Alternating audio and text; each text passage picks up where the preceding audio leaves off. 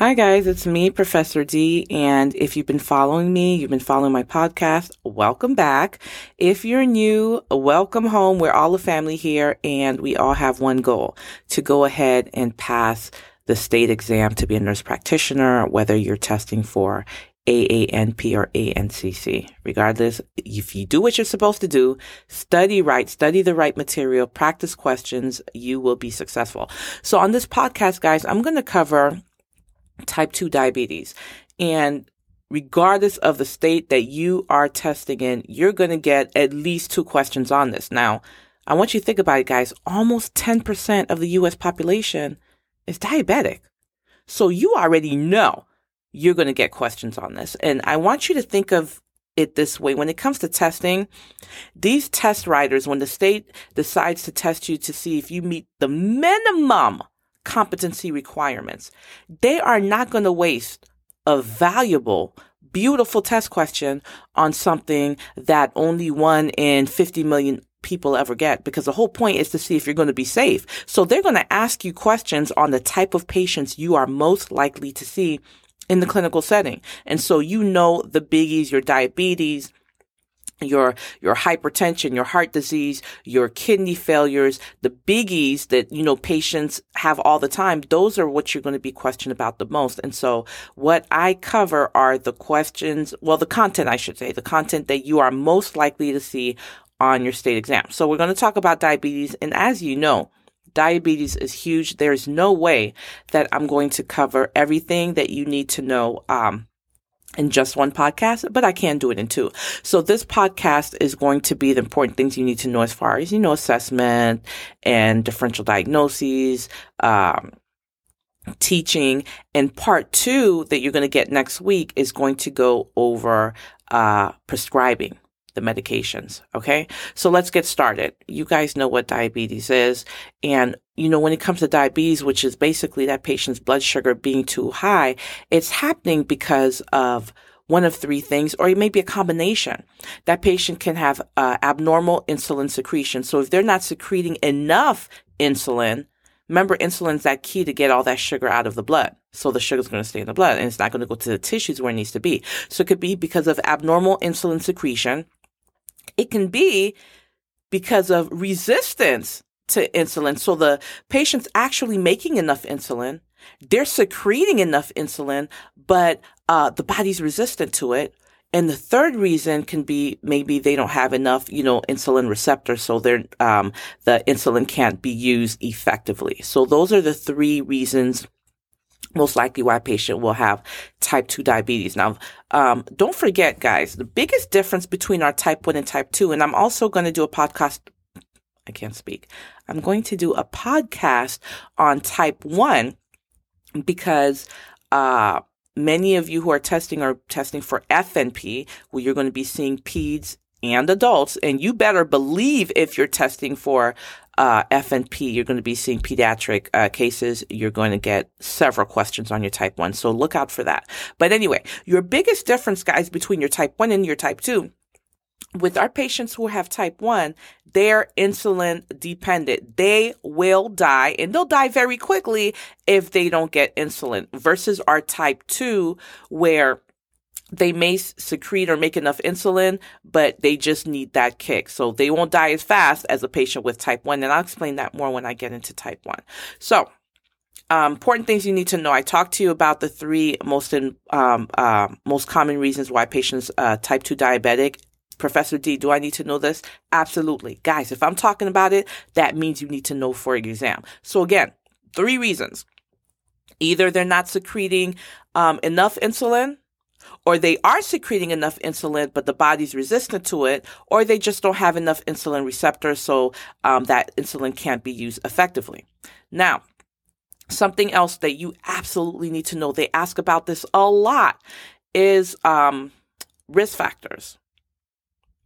And one of the biggest, let me back up because I'm not going to talk about risk factors yet. Let's talk about who we tend to see this more in, and I'm going somewhere with this.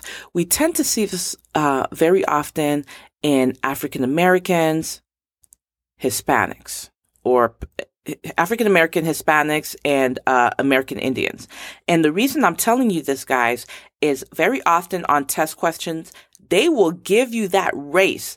And that race is supposed to be a clue because there are certain races when it comes to test questions for NP guys that will give you a hint of where they're going with this, okay? So this is very important to know, especially blacks. They love saying black, black, black, and it's true, guys. Very, very, very often we will see the diabetics type 2 in African Americans. So African American, American Indian, Hispanic, Pacific Islanders. Now let's talk about risk factors.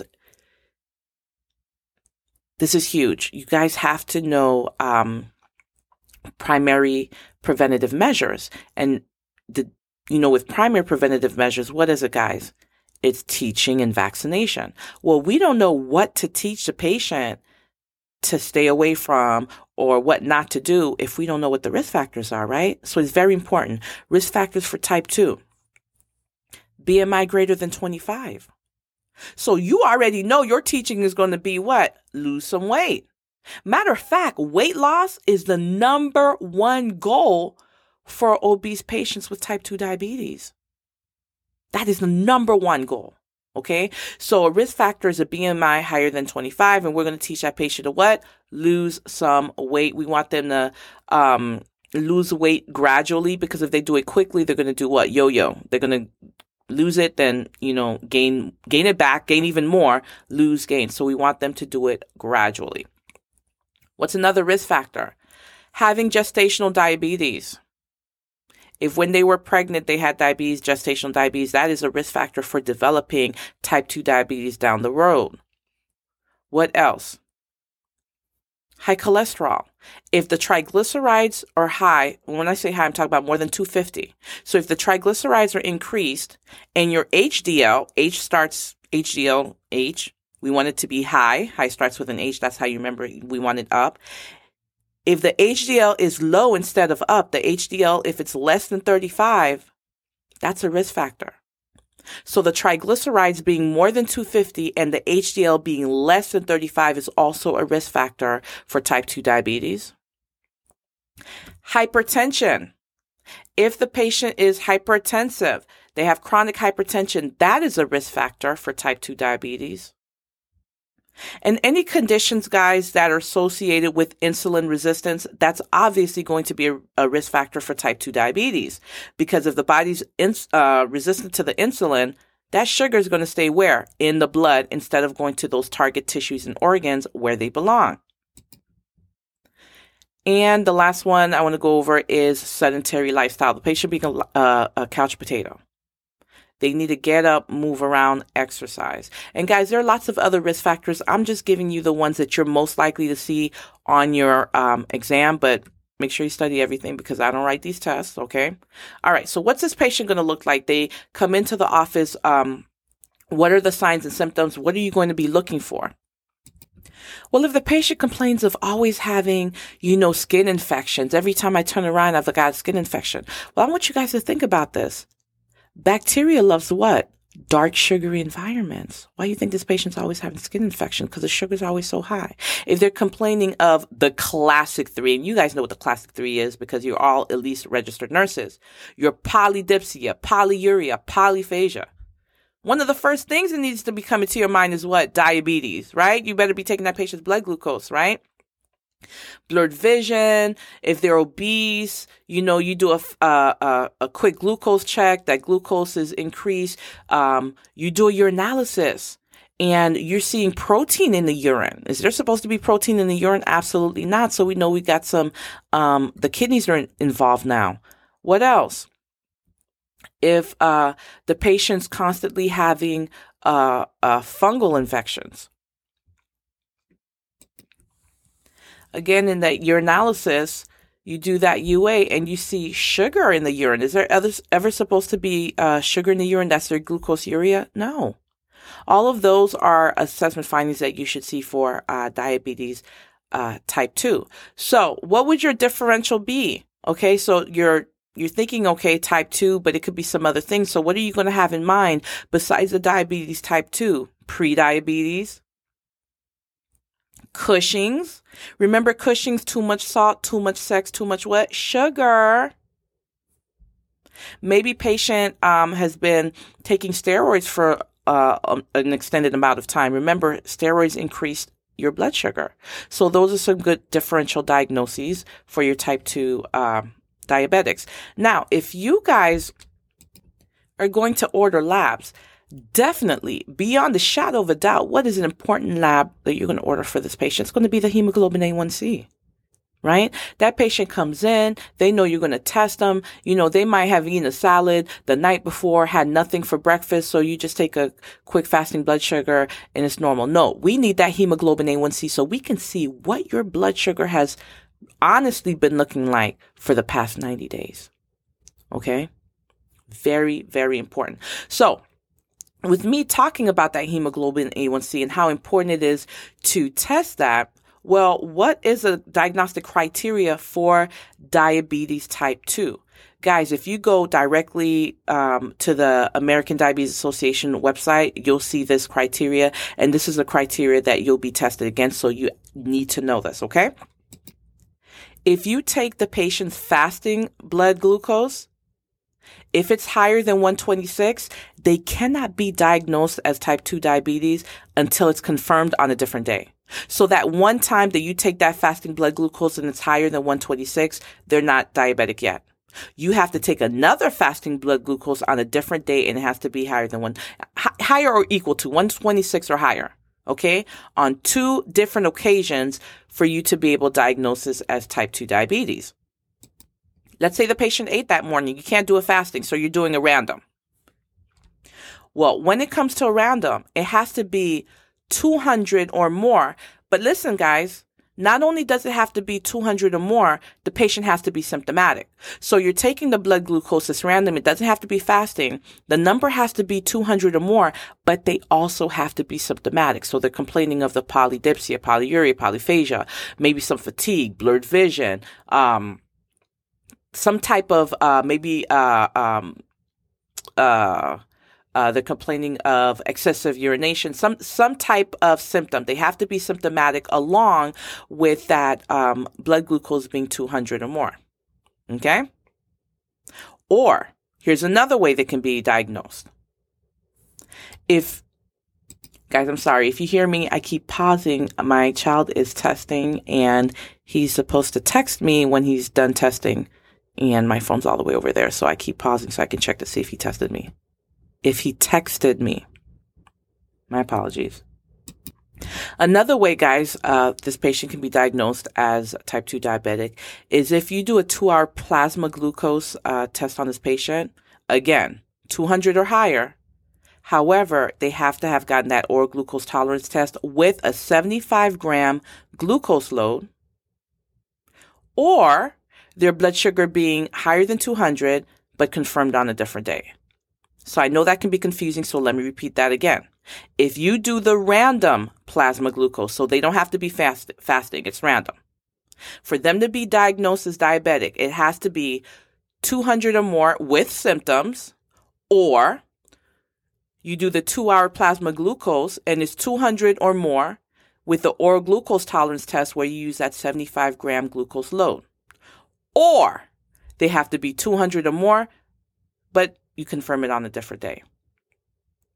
So if that patient, you do a random plasma glucose and that number is 200 or more, you cannot diagnose it as diabetes unless you confirm it on a different day.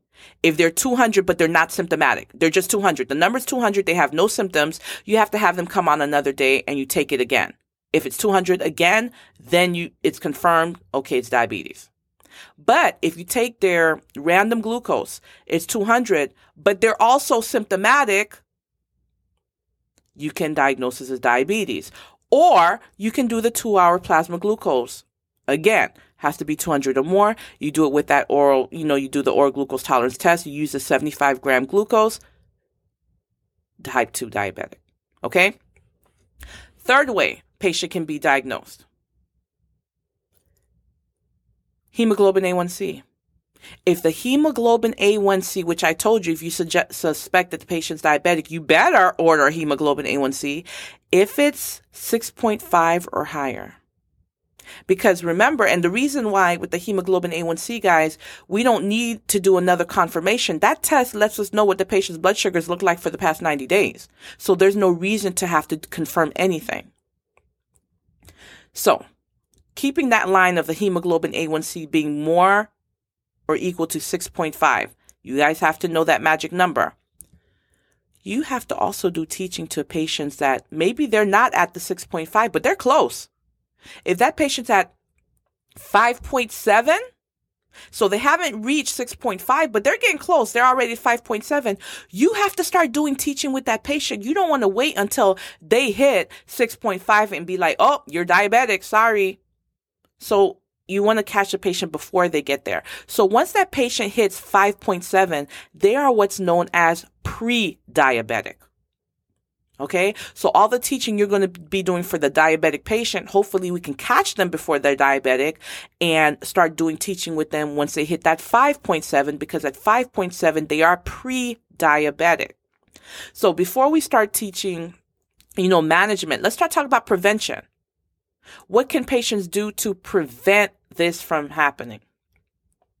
Diet, exercise.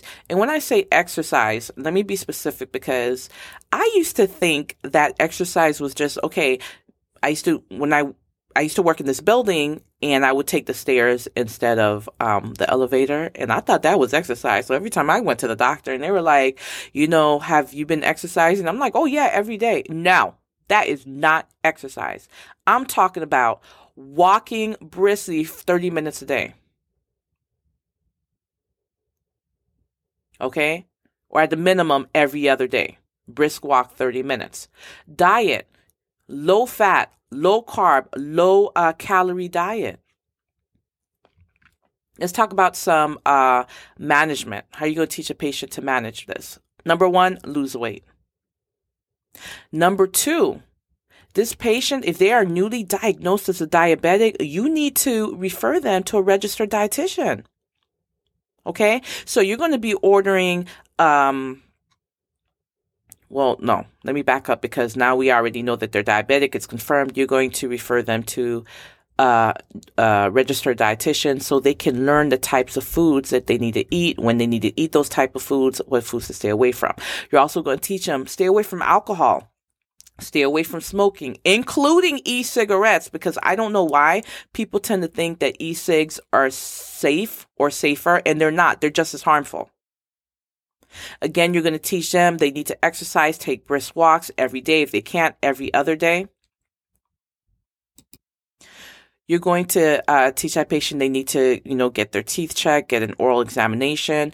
You are going to refer them to the ophthalmologist. Because as you can recall, the number 1 cause of blindness here in the U.S. is due to what? Diabetes. Diabetic retinopathy. So you're going to also refer that patient to an ophthalmologist. At the time of diagnosis, guys, just like you're going to refer them to the dietitian, the registered dietitian, you're going to refer them to the ophthalmologist, and they're going to have to continue getting their eyes assessed every 2 years. You're going to teach a patient how to, check their extremities, the feet, every single day, use a mirror if they have to. And I said on part 2, I'm going to go over the medications, and I am. But I do want to say this to you, because if I have to choose one thing that they ask about the most when it comes to type 2 diabetes, as far as treatment, it's this. So I'm going to say to you on this podcast, and then I'm going to repeat it again on the next one when I go over medications. The number 1 choice when it comes to medication management, this is our first line class treatment for type 2 diabetics, guys, is our Baguanides, our metformin. Okay? Unless it's contraindicated, that is the first thing you are expected to order for the patient. Okay. Right after the metformin is the sulfonylureas. But the metformin really is the first class drug when it comes to type 2 diabetic that you're expected to order. You guys know it's not insulin. It's taken by mouth, and the effectiveness is just wonderful. I'm going to get into this next week, but I just want to make sure I mention that to you. So do not forget Bigonide, metformin, and next week I'll talk to you about everything you have to teach the patient in regards to metformin, because, you know, there are some contraindications and some adverse effects that you absolutely need to know about. But with that being said, guys, that's basically your type 2 diabetes in a nutshell on what you guys need to know for your exam. Of course, the little details, please read your textbook. I do not write this exam, guys. So don't say that I told you this is all you need to know. I'm just covering what you are most likely to see on your exam. Guys, if you have any classmates or anybody you know they've graduated that are studying for their boards, please refer my podcast because I'm really trying to grow. And as you can see, you don't hear anything cutting off my podcast in the middle of it. No advertisers, no nothing. I have absolutely no support. I'm doing this for you guys on my spare time, and I'm really trying to keep it routine. So if you guys can please help me grow, so one day I can get some support, I'd really appreciate it. All right, guys, watch out for my podcast next week. It's going to be released Sunday, 1 p.m. It's going to be type 2. It's going to be part 2 of type 2 diabetes, and I'm going to be covering drugs.